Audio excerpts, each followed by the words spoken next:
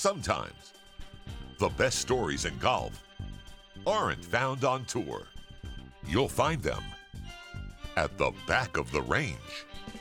And here's your host, Ben Adelberg.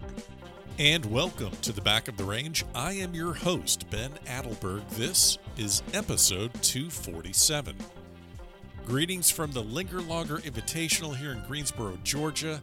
Yes, I am back out on the road again.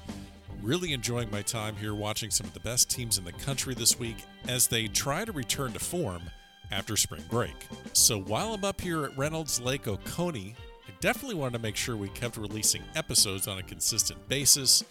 We're off and running with a special Monday episode here at the Back of the Range. This week, Frankie Capan from Florida Gulf Coast University finally makes his debut at the Back of the Range. You know, one of those situations where, I see Frankie all the time at tournaments.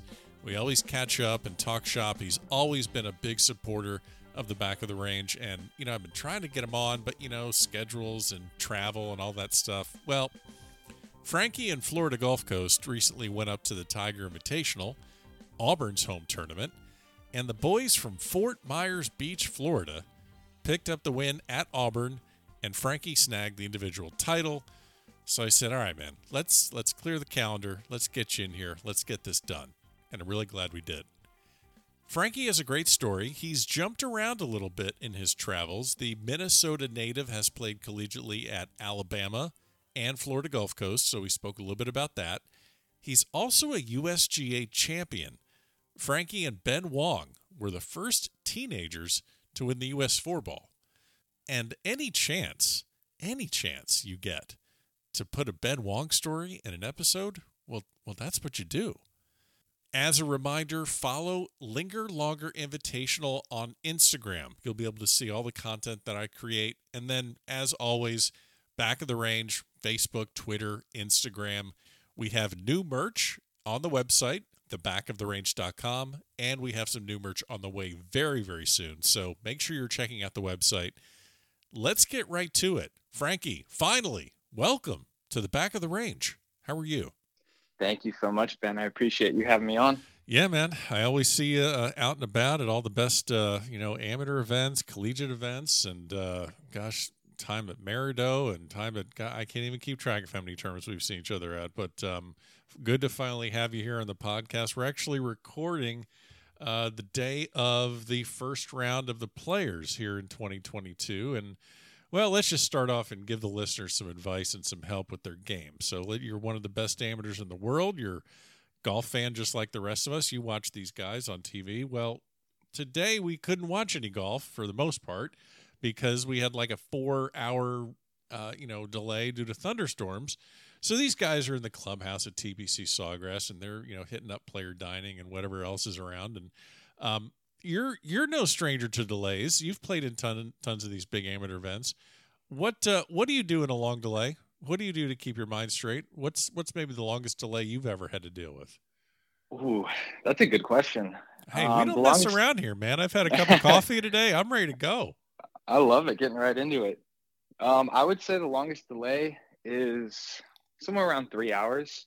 And, when you're kind of checking your phone, you have a somewhat of a good idea of how long the delay is going to be. Yeah. If it's going to be anywhere from 30 minutes to an hour, I probably won't do much, just kind of chill, maybe grab some water, hang out, talk with some of my buddies that are there. I know this past year at the South Beach, we had a delay that was roughly 20 to 30 minutes. And I just hung out, sat with my dad, grabbed some water, hung out with a couple of the Titleist guys that I knew were there.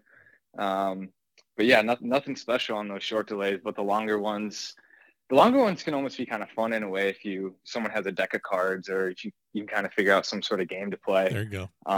And then like I said, when they're that long, then kind of the last 20, 30 minutes, just kind of stretching, getting warm up. I use this device called an ARP wave that just kind of helps me get loose and get swinging. So I'll probably slap that on for 15, 20 minutes and then get back right out there. Yeah, that's what they've been talking about. The trick is obviously you got to stay somewhat loose, but you also need to realize if you're going to be there for a while, you got to kind of calm down a little bit, but also not space out. It's like a delicate balancing act because you got to think a little bit about golf, but you can't completely check out and just start talking to your friends. But there's just a lot there. So Yeah, no, you're right. I like just kind of keeping it light. Anything, just conversation wise, just sometimes if you get some courses with tough pins or maybe kind of map where the pins are and kind of what you want to do once you get back out there. And your body doesn't always feel the same when you go back out, so maybe having different strategy or different options for maybe some tee shots when you get back out there. all good tips. Well, you are, as they say, you and the Eagles of Florida Gulf Coast University are trending, shall we say? Just getting back from Auburn, clean sweep at the Tiger Invitational, where the individual medalist, you picked that up, and then the team wins. I think both of you guys won. I think you won the individual by about 8 or 9. Team won it by about 12 or 13, somewhere in that neighborhood. So this is your first career win as an Eagle. I think it's great. We talked earlier, and you said, obviously this is, Jason Duffner, PGA champion, and Auburn alum. He was there, and I mean, war damn Eagle, but it's just that didn't go his way, but it kind of did. But yeah, how was we'll talk a little bit about the actual play, but how was the kind of the trophy presentation with an Auburn legend having to hand the home trophy to these kids from Fort Myers? How'd that go over? Sometimes it's a little hard to tell with Jason Duffner's facial expressions. Earth-shattering comment by Zappin right out of the box. All right, perfect. But at the same time, you could tell he was a little salty handing it to a different Eagle team, which we had some laughs about that with the team. But yeah, it was just a great win as a team. We came off winning our home event, and then to go in there and beat Auburn at their home course, it felt really good. It was a great team win. I obviously had a nice week, but yeah, it was fun. I really enjoyed both the Auburn coaches, and they handled it really well, but I could tell they definitely weren't super pumped about it. So let me see if I just have this straight. I just want to make sure I understand. When you say that you had a nice week, you shot 69, 64, 64, 19 under, 197, school record. That's just a nice week. That's all. What would be a great week, Frankie? I really wanted to get to 20. Oh, I see. Yeah, well. But yeah, it was a great week. The funny thing is that first round, the first 9 or 10 holes, I was playing okay. I made a bunch of pars, and our coach came up to me, asked me how it was going, and I told him, it's going fine. I just haven't had too many opportunities for birdies. And right around that time, I checked the score to see how our team was doing, and I saw my roommate who was playing in front of me. He was 5 under, and that kind of got me jacked up a little bit. And then I saw he rolled in about a 20-footer for eagle on 12 to get to 7 under. And when he got to 7 under, I was like, all right, like I got to start turning it on. I got to do something here. And I ended up birdieing the hole that he eagled. And then we got to 13, which is a dogleg left par 5. And there was probably 10 mile an hour into the wind. And the first 12 holes, I was hitting my driver okay, nothing too crazy. I was probably hit half the fairways and wasn't really hitting it hard, just kind of out there somewhere. And one of the kids in my group said, I don't know if you can carry that today because it's 295 into the wind. And that was stupid. When he said that, I was like, okay, no, I got this. I'm just going to send one over that bunker. Ended up ripping one over the bunker. And after I hit that shot, it just kind of clicked. And then was able to just make a few birdies there coming in. I ended up making an eagle on the next par 5 to finish at 3 under. And then, those 36 days, they can wear you out a little bit. So I just made sure to get some fuel, get some fruit, some food after 18, and then just was able to piece together a really nice round in the afternoon to put me in a good position heading into the final round. So it was 69, 64 on day 1, 36 holes, then back it up with another 64 in the morning. Yeah. See, Yes, now sir. this is interesting because I had Brooke Matthews on the podcast a while back, and I believe it was one of her final, really towards the end of her collegiate career at Arkansas, and she set I believe it's an NCAA record. She had like 26 birdies and an eagle and one with a hole out, and just it was 63, 64, 64. So kind of in the same, Wow. yeah, she's not bad. So kind of in the same neighborhood. And the reason I'm bringing it up is because we all watch the guys in the PGA Tour, and you see someone shoot 64 in the first round, and how many times do we see them come back with a 70 or a 71? Or you rarely see them back it up with the exact same number. So I always kind of want to pick the brain of the person that does that. So you had to sleep on the fact that you shoot 64 and then you come out and do the exact same thing. You're no stranger to going low, but like, what do you tell yourself the night before, and also your prep in the morning? I mean, what is the mindset when you just went nuts, but you got to go do it again, and you do it? So, do you remember what your mindset was that evening? Yeah. So I remember I was just kind of laying in bed thinking about just having a 4-shot lead, and this feeling of fear almost came over me for a split second. And I don't know if you've looked at my college career a whole lot, but I haven't had the most success. And I've had opportunities to win tournaments, but it was usually from behind. Right. Maybe I was 2-3 back going into the final 9, made a couple birdies, was near the lead, and just ended up not being able to get the job done.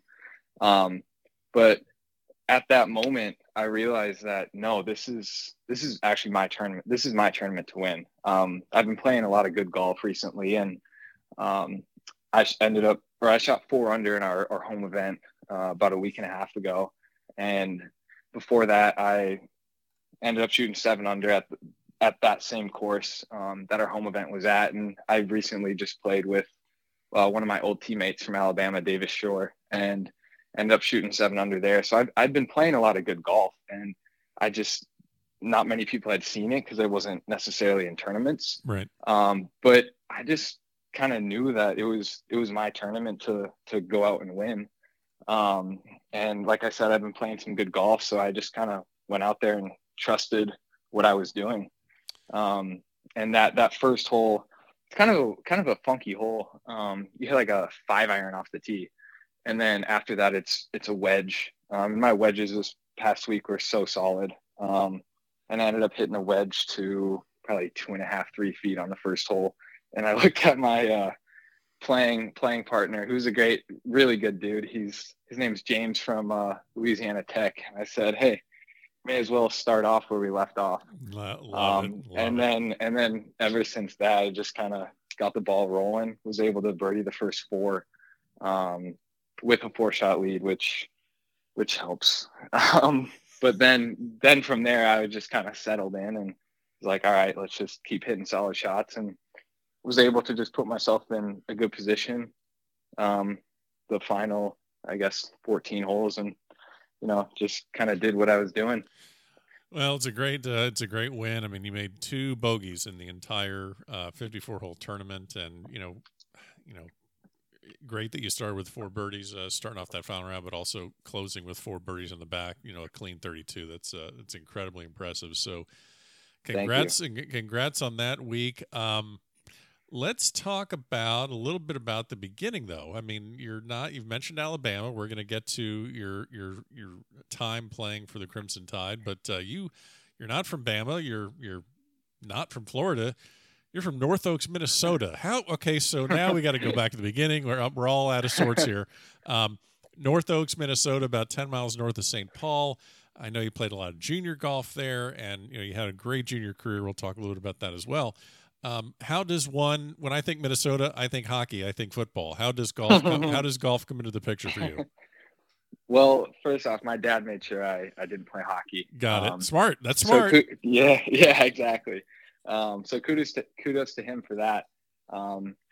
But yeah, he just really introduced me to all sports, golf, football, basketball, baseball, soccer, kind of really everything. Yeah.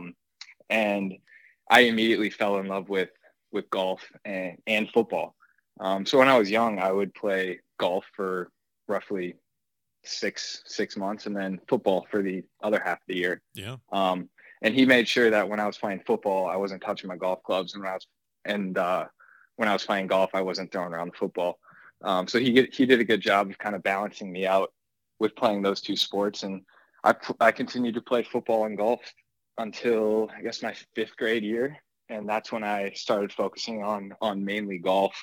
I had some buddies who played soccer and basketball, and I would, just in middle school play with them and play on the team, but it wasn't anything serious. It was more just for fun and to kind of take a break from golf. Just because I feel like it's important to have some sort of balance. Yeah. I mean, if you're playing golf 24/7, 365 days a year, it can get tiring at times. So that was mainly just to get some balance and to have fun with my buddies. Because I mean, I'm still in middle school and high school and want to mess around, play other sports. But yeah, so being from Minnesota, it was tough to play year round. And right at that time, my dad ended up selling his business, and we were fortunate enough to be able to split time between Minnesota and Arizona. So I actually ended up graduating high school in Arizona. And ever since I was 4 or 5, we kind of just went back and forth, summers in Minnesota and then most of the year in Arizona, which was such a blessing just being able to play when it was, 20 below in Minnesota. Well, the other thing I'm thinking about too, first of all, I love the fact that you're talking about balance, because I know that you see a lot of juniors when you play, like, whether it's a Merito Amateur, Terracotta, Jones. I mean, you see them Western, you see them everywhere. I think it's really important to hit upon, like, I see some juniors that I could tell, like, golf is all they do. And, there's a lot of different ways to skin a cat, a lot of different ways to go about this, but I think it's important too to have that balance, because you can't, at least in my opinion, you have to have something else. You have to have something else in life other than just golf. Yeah, and it doesn't even matter if it's another sport, or it doesn't even have to be athletics. It's just something to do. And one thing I think you're seeing with a lot of guys on the tour now is they look more like athletes as opposed to strictly golfers. Yeah, they look like me. I understand what you're saying. Yeah, exactly. Yeah, there exactly. You go. No, you're right. They have to. You have to have something else, and whether it's fitness, whether it's other interests, whether it's business interests, artists. I mean, you see a lot of guys fishing, hunting, exactly, yeah, stuff like that. Yeah. You have to have something else. So, you have a great junior career.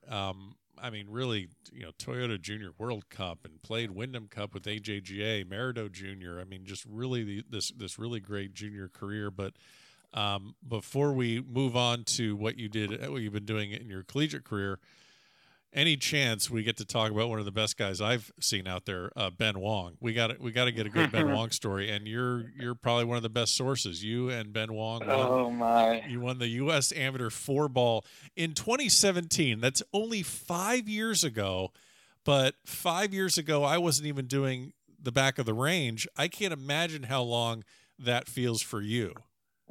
Oh my goodness! If to a degree, it feels like ages ago, right? But then at the same time, it feels like it was just yesterday. Okay.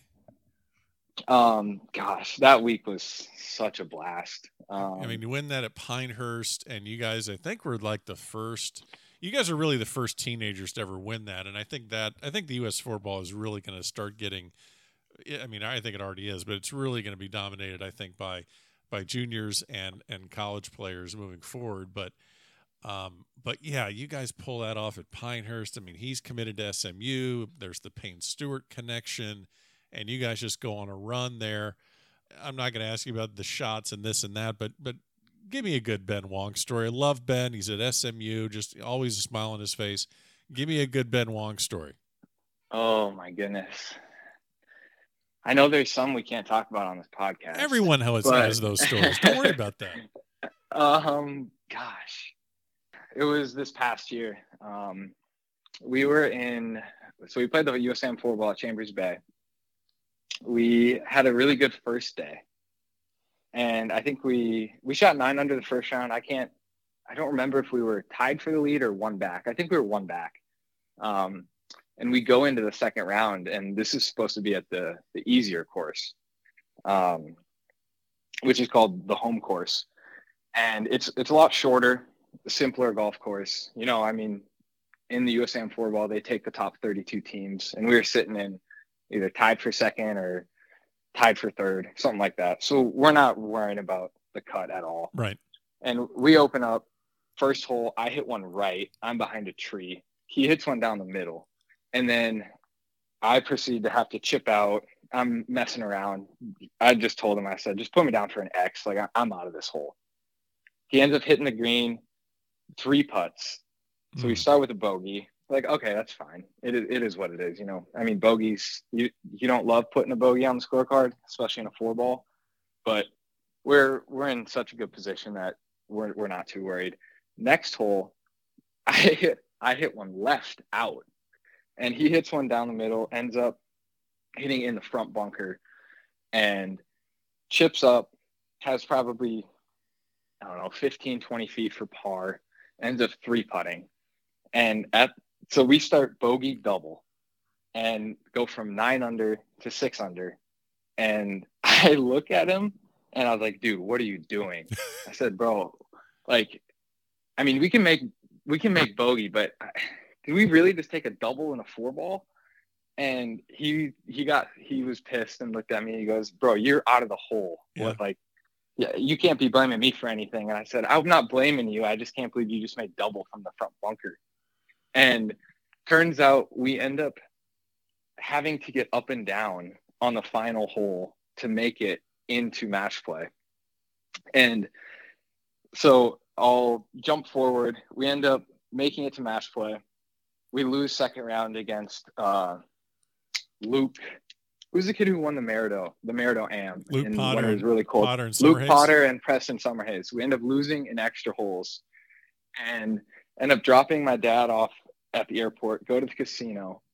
We both lay down $200 in blackjack, lose it in 5 minutes, and leave, go home, and we're just both just depressed. We were so sad after that day. It was the 4-ball with Ben is such a great event.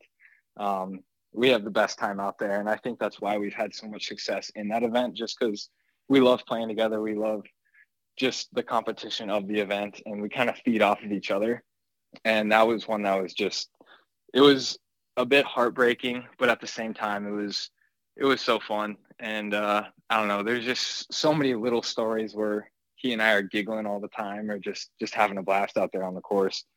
But that was definitely a funny one when we ended up losing and then blew $400 pretty quickly in the casino, and then just had to drive home all sad. But yeah, there's never a dull moment with Ben. Now, you guys obviously have this exemption from winning. I believe it's a 10-year exemption, as long as obviously you both stay amateurs. So, yeah. I mean, you have now this year it's at Birmingham. Are you guys playing in Birmingham? Unfortunately, we're not. Okay. Both of our teams look like we're going to get into regionals. Yeah. And we kind of figured that was our last year, which is why it was a little bit more heartbreaking. Yeah. But at the same time, it was that will go down as, I don't care what events I play in the future, that will always be one of my favorites. Well, you guys got your name on the trophy. They can't take that off of that. So that's pretty cool.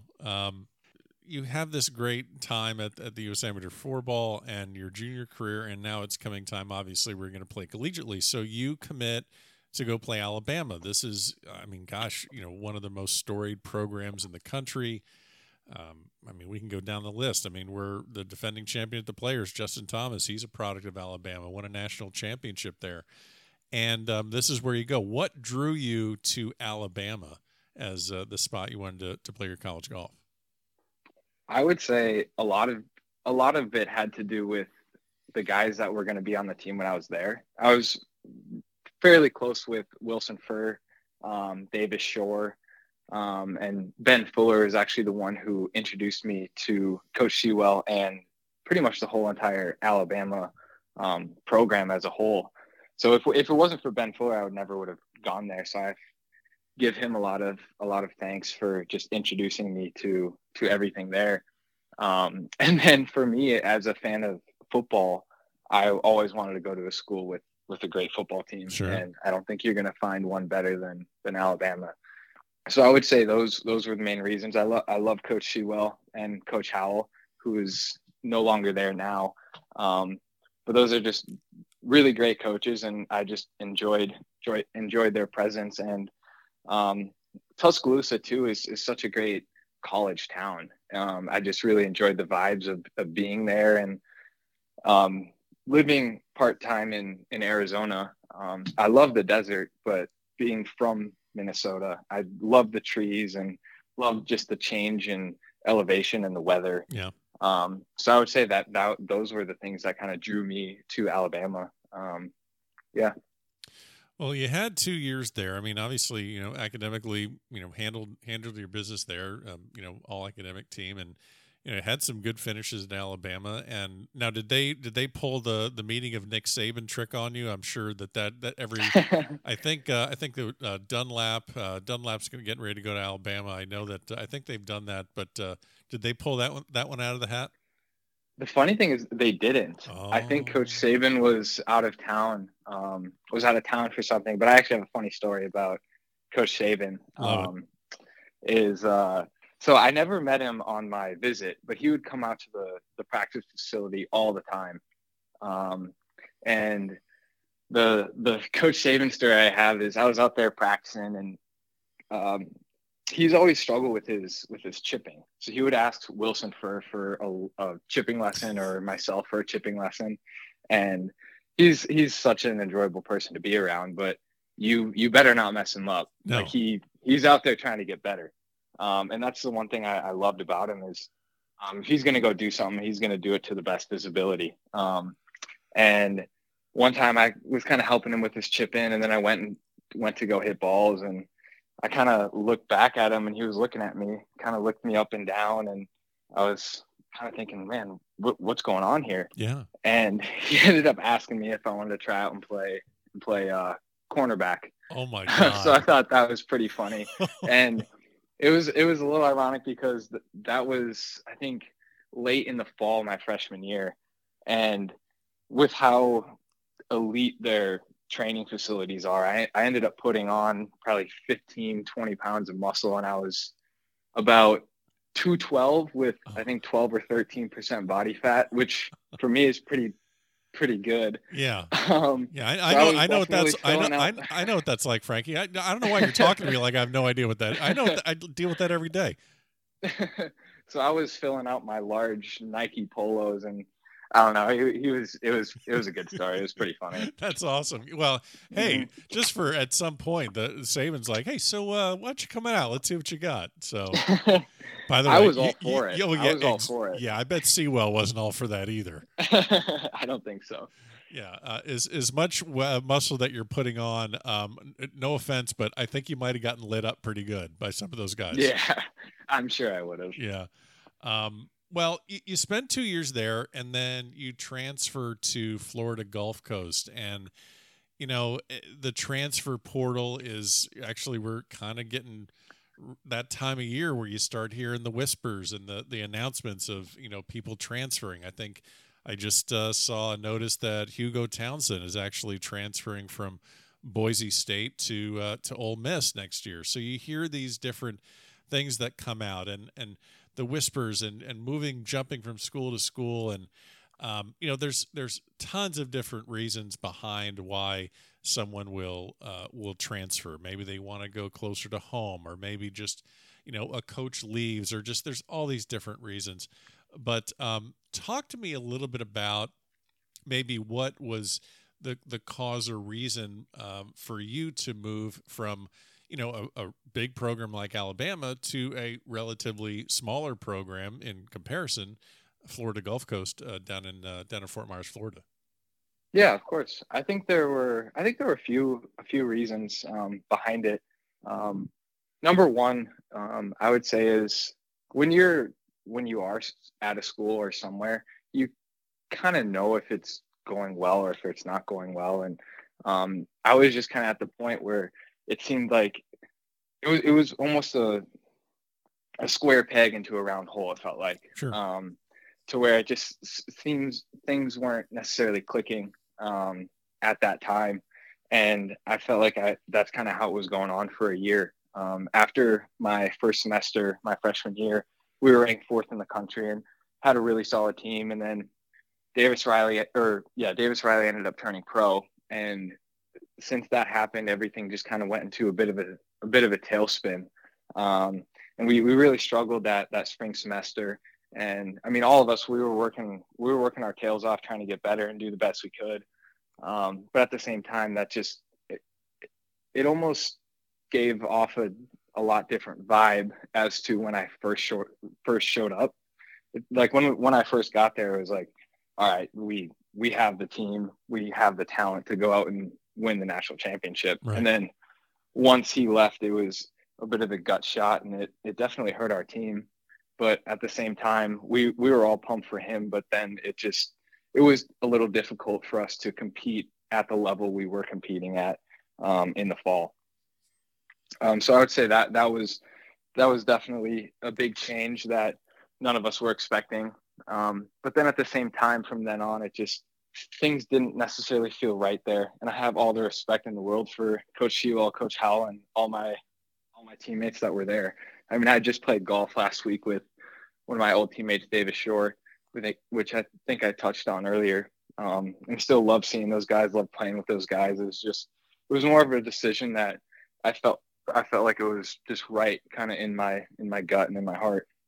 So, I mean, all valid reasons, and I think it's just important for whether it's juniors that haven't even played college yet, parents of juniors. It's just another one of those things where you just gotta kind of keep in mind where, if you're, I'm not to put words in your mouth, but if you just don't feel it's the right fit, you have a really small window in your life that you're going to be able to play college athletics. And fortunately, there are ways to make a transfer, and which is what you did. So I guess your advice to juniors or people entering college, give me, in your words, what would your advice be to, a freshman that looks at his freshman year and thinks, well, how did that go? I mean, what would your advice be? Yeah, that's a good question. I think that it's really important to fully immerse yourself into the situation that you're in.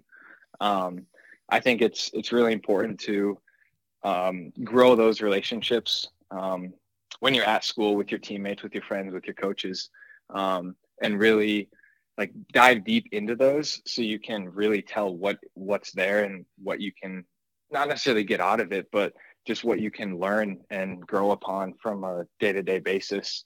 And if you're not feeling like it's the best place for you after doing those things, then I think it's a decision that you have to make and just believe in yourself and believe in how you feel. And like you said, college is such a short time span in life. I mean, it's only 4 years, some guys 5 years. But at the same time, it's such a short span that you want to get the most out of it. And if you're not in the place where you feel like you can do that, then you need to make a change. Well, I'm glad we hit on that. You did make that change, as we've talked about. You're at Florida Gulf Coast University. Let's put them on the map, so to speak, a little bit. Fort Myers, you're right off of I-75. Your campus, sir, has its own beach. I mean, you can drive to the beach, but just in case you're not energetic that day, you have a beach on your campus and swimming pools. Now, I don't want to put you on the spot here, Frankie, but do you actually go? Do they have classes inside actual buildings, or does everyone just pull up a beach chair around the professor? How does it work at Florida Gulf Coast? Oh, it's all beach chairs. Okay, you're required to have a beach chair your first day. I understand. Okay, so yeah. This has to be also. I mean, I understand Minnesota, Arizona, Bama. Now you're at this smaller school where it just. I mean, it's a different vibe. I mean, what attracted you to the Florida Gulf Coast? I ended up deciding to transfer during the first part of quarantine. Okay. And during that first part of quarantine, one of my buddies who was at North Dakota State originally, he had transferred to Florida Gulf Coast University. And when I saw him, I said, man, what is FGCU? I had no clue. You're talking about Van Holmgren, by the way. Let's talk about about that guy. Yeah, the big guy. 6'8". Exactly. Yeah. So I had just entered myself into the transfer portal, and he ended up coming down and staying with our family for roughly 3 weeks during that quarantine, because he was stuck in Minnesota and not able to play golf. So he came down and was able to hang out. And I was just asking him all about FGCU and how he was liking it, because he had been there for a semester by now. And he was just telling me a lot about it. And I felt like, for me, I couldn't have a better person to be with, to be a teammate when I made that decision. And one of my other buddies who I knew at the time just a little bit, but who's one of my best friends now, he's also from Minnesota, is Brady Madsen. He's another really solid player, like I said, from Minnesota. So we had 3 Minnesota guys on the team, and it just seemed like, being around those guys, that it was going to be a great fit for me moving forward. And that's where I decided to go. Well, I will tell a short story. When I was at the U.S. Amateur at Oakmont, there were a lot of, obviously, getting interviews, taking photos, talking to a lot of players. I'm 6'4", and normally I'm taller than just about every single player that I interview. Maybe Hagestad has a little bit on me, but Van Holmgren is an intimidating person. He is just a large individual, and I was like, "Excuse me, sir, can I have an interview, please?" He's a big boy. He is a big boy, and I'd be lying if I told you I haven't tried to take him down at times. It hasn't always worked. I was going to say, how'd that go? Not very well. Yeah, I can take down his brother, though. If his brother listens to this, he won't like to hear that. Yeah, the Alabama football team is full of Van Holmgrens, by the way. Oh yeah. Yeah, that's the entire team. He is a monster.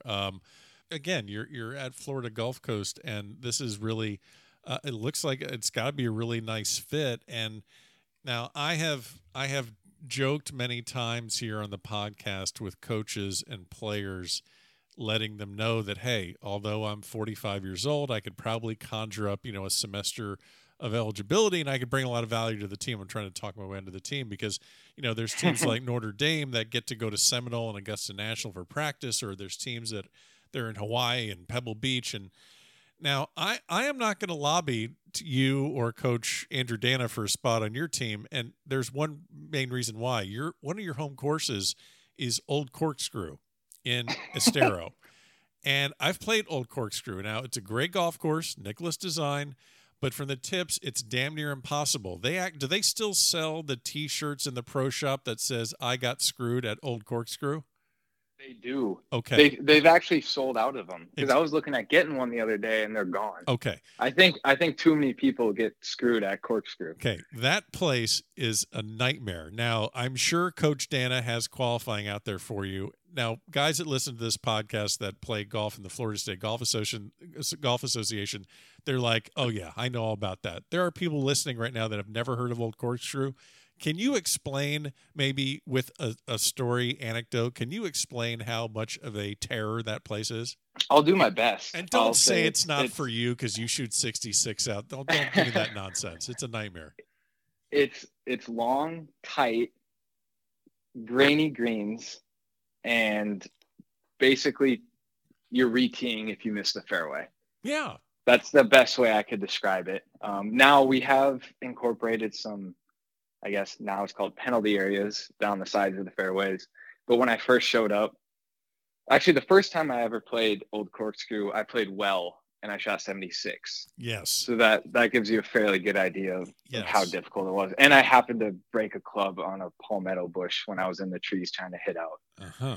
So that gives you a fairly good idea of how difficult the course can play. I will say, when you play it more and more, you kind of get a good idea of where you can and can't be. Yeah, right. But for playing it the first time, it's like you said, it's near impossible. Yeah, I just remember that place where you have no idea where you can miss, and you can easily find yourself in a palmetto bush not very far off the fairway, and you're completely screwed. And if you can't find your ball, you're obviously hitting again from the tee. And I just remember like USAM qualifiers out there all the time, and like medalist would be +1 or even, or some, just like the best players in the area, and they can't break par. Yeah. Well, you just said that, not playing it for the first time, you don't know where you can and can't miss. To a degree, you just can't miss in general out there, which I think is actually, it's nice to play there on a day-to-day basis, but at the same time to get some confidence, corkscrew's not necessarily the place to go. No, I will be an observer. I'll root for you guys, but I want no part of that. There's a lot of great things at Florida Gulf Coast, and I mentioned there's the beach, and of course, when I say beach, it's a sandy area right next to Miramar Lake, so I don't want people to think that it's literally right on the ocean. It's close enough, but not on the ocean. But you have all different types of sports there. You have the traditional, you have the basketballs and the soccer, and obviously, but would you say that one of the more popular sports at Florida Gulf Coast, at least in your eyes, would be the women's beach volleyball team? I mean, season ticket holder? Yeah. I mean, fan club, right? I wish I could be. Okay. The only problem is their season is during the same time as ours, so it's tough to go to too many. But I am dating a girl on the beach volleyball team. It's been, probably roughly a year and a half. But yeah, it's been roughly a year and a half, not a rough year and a half. Yeah. See, exactly. Just trying to help you out here, kid. We'll clarify that. Okay, there you go. But yeah, so we started dating back in November, actually kind of right during that, the Merida event, the first one I played there. There you go. And yeah, so yesterday we ended up going to the beach. It was kind of a little bit of a spring break / celebration day. And it was kind of funny because I wouldn't say too many guys on my team are too smooth with the ladies. There are some. Wow. There are a few. I'm not trying to throw them under the bus in any fun. way. But yeah, so we ended up, it was, I think, 4 of her teammates and 4 of my teammates, and then a couple other friends. And we all went to the beach. So I know the guys on my team appreciated that and had some fun. That's but nice work. I'm just trying to give them a little help. You're just trying to you're trying to provide opportunities for fellowship amongst college athletes on campus. That's all you're doing. Exactly. If they want to take it and run, they can take it and run. If not, hey, no worries. So, people need to meet people. Yeah, exactly. I want to set them up for as much success on the course as I do off the course. Good. That's just beautiful. It's bringing a tear to my eye that just how devoted you are to your team. That's incredible. Now, we just got done talking about Old Corkscrew. I mean, history shows that you play well on difficult golf courses. We're talking about Corkscrew. Mm-hmm. You won the junior you won the Merida Junior. Made the quarters in the Western. I mean, you're great in match play. You thrive on difficult golf courses. Not every course you pull up to is going to be your favorite. Can you pinpoint maybe how you succeed on tougher golf courses? I love the challenge. Okay. For me, that's kind of how it always has been. Okay. Whenever it's rainy, whenever it's windy. Actually, I haven't had a whole lot of success in the wind until this past week. It got fairly windy that final round at Auburn's event.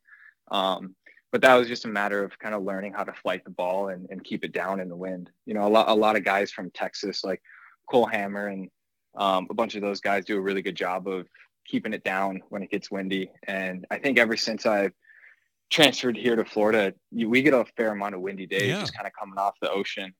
So I think just kind of playing in it on a regular basis has helped me just kind of get a feel for how much it really is going to move the ball or how much it's going to hurt the ball or help the ball. Being from Minnesota and Arizona, we don't get a whole lot of wind, especially in Arizona. So just kind of playing it more and more and just being able to learn how to flight the ball and kind of hit windows, it's really helped my game. Yeah, I think it's important to kind of have that mindset, and I hope people kind of take that to heart because like we talked about, you're gonna gonna be at courses all over the country, different grasses, different wind, different conditions, everything changes, and layouts are grasses are different, layouts are different, and you can't just say, well, this course doesn't fit me. No one cares. You got to go out and play. Yeah, exactly. Like you said, I tend to do fairly well on courses that are tough. The the longer it is and the tougher it is, the odds are the more I like it. And I don't know, it's kind of funny, but that's just like Merida is one of my favorite courses, and I know probably half a dozen people. I know probably half a dozen people that won't touch that place with a 10-foot pole. But yeah, that's just kind of how I've always been. Yeah, Merida Collegiate in September. That's one of the. I think that's probably either Florida Gulf Coast's first event or pretty darn near close. I mean, that's where the kickoff is. That's a nice welcome. Like, all right, your summer's over. Well, let's get back to work. Welcome. Yeah, no kidding. You know, we're talking a lot about. You see a lot of juniors out there, and you know, one of just one of my even more favorite tournaments of the season that I'm going to be there again in April is the Terracotta. That's right down the street from campus. That's down at Naples National, which I don't think enough people know about. But that place is just, oh my gosh, that place is just phenomenal. That is easily going to be. I mean, is that possibly one of the? Is it an underrated tournament? Is it? I mean, I know we can talk about strength of Wagger and all that stuff. I mean, that's a whole other episode. But is the Terracotta possibly one of the most underrated tournaments in the country? I think it is. Yeah, I would definitely agree with you there. I think it's. I mean, playing Naples National, it's such a beautifully designed course. Yeah. And I say beautiful because I mean, look at the tee boxes, look at the bunkers. It's in impeccable condition all the time. I mean, greens are rolling at anywhere north of 12 and a half, 13. It's just so well manicured, and it's such an honor to be able to play a tournament there. That I would agree. I think it's one of those tournaments that people maybe overlook just because of the timing. Yeah. Just because it's kind of in the heart of most colleges' like spring schedule. But at the same time, it's such a beautiful venue and such a well-run event by Mr. Glass that especially being 20 minutes south of me, I can't pass it up. Yeah, it's a great event. You're right. The scheduling of it, that's kind of falling in between that. It's right around, conference championships. That's kind of where it kind of falls in that area. So yeah, some players aren't able to play it, and I think this year it's running up against the Coleman, so they're going to be missing a couple of the mid-ams. But as again, it's going to be a great tournament. I'm looking forward to it. Now, I have a lot of memories from 2021. I was at the Walker Cup, and I was at Oakmont and the national championship. I have a lot of memories from 21, but one of my this memory stands out, and it was for the Terracotta, and you were there, so you know exactly what story I'm about to share with the listeners. So the practice round day, there's actually a member AM running concurrently with it, and that's where I saw you last year, and you were playing with your dad and a few other people, and you're about, I guess, maybe 10, 15 yards behind someone, and we look down the fairway, and the guy in your group gets out of the golf cart, and he's probably about 6'9". I'm like, who in the hell is that? Because his back was to me. And you say, well, Ben, that's Kevin McHale. And I, for people that maybe are younger and don't know, Kevin McHale, Hall of Famer in basketball, numerous titles with the Boston Celtics, Larry Bird, Robert Parrish days, Hall of Famer. And I'm going to let you take over on this story, but, I figure, well, hell, I'm getting pictures of Frankie. I'm getting video of this, of that. Let's get a picture of a legend. So I've set you up. I've teed you up, no pun intended. Go ahead and take over from there on this story. Yeah, of course.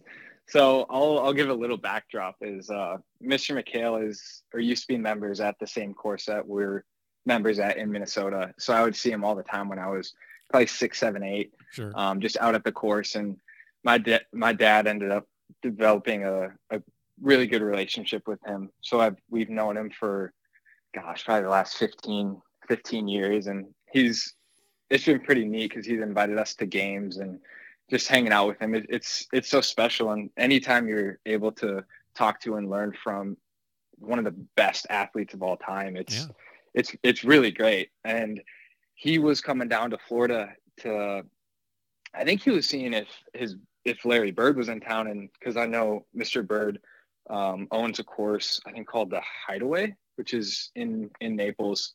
So he was coming down to see him, and we invited him to come out and play in this member am at the Terracotta, and he was all over it. So it was my dad, Mr. McHale, and then one of my dad's other buddies, Mr. Driscoll, and it was 18, right? We were on 18. Yeah, I think it was very close to the clubhouse. I know that. Yeah, I think we were on 18, and 18 is kind of it's a par 5, kind of dog legs left, and then comes back around right. And I was talking with you saying, hey, this is Mr. McHale, and you were looking at getting a good shot of his swing. Yeah. And I've played probably a dozen rounds with Mr. McHale, and I've never seen him shank a shot. And sure enough, you're up there probably 40 yards in front of him and probably 30 to 40 yards right of him. And I see you up there, and I'm standing there, and all of a sudden I hear this just hosel rocket. I look up, and it just, I don't know how it missed you. It had to be within 2 inches of your lens, maybe missed your head by, yes, no more than a foot. I wish you had a video of it, because that thing was, you were almost gone. We almost lost eulogy there on 18. We almost lost the back of the range. I remember looking at the viewfinder and, getting in position to take the photo, and I don't think I have the photo of it, but I definitely saw the white blur go right over me through the viewfinder. And then, did you hear it? Oh, and I heard it. I heard it. Oh, yeah. Heard it, and then saw that's how perfectly in line the ball was with the lens, that I saw the white blur. And I look up, and he was horrified, and you were not horrified. You were trying not to laugh. Don't even lie. That's exactly what you were doing. Well, once it missed you, I felt like that was once he's not dead, it's funny. Yeah. Oh, it was funny because, like I said, I've never seen him hit that bad of a golf shot. He's a really good golfer. Yeah. Just doesn't like photographers. Yeah. I understand. It's fine. Maybe on the court, I don't think he cares with the photography, but probably maybe you made him a little nervous there. Well, that was I had to make sure we could share this story, because I'm sure Mr. McHale is going to listen to this episode, and I don't know if he's going to appreciate that getting out there, but that was probably one of the more memorable moments of my year. Not actually the only time that happened. I did have someone at the Jones Cup Junior shank one to the left of me, so he shanked it he couldn't even. It was worse than right over my head. It was to the right of me. And that wasn't good for that kid. That wasn't good.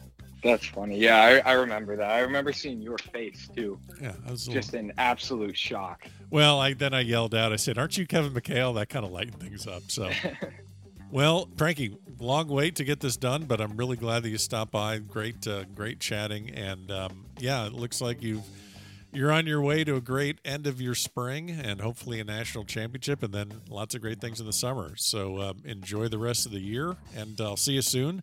And I appreciate you stopping by the back of the range. Thank you so much, Ben. I appreciate you having me on, and I'm looking forward to seeing you soon. And there you have it. Special thanks to Frankie Zappin for joining me on this episode here at the Back of the Range. Don't forget, every single episode, merch, social media links, everything is available at thebackoftherange.com. We'll see you next time here at the Back of the Range.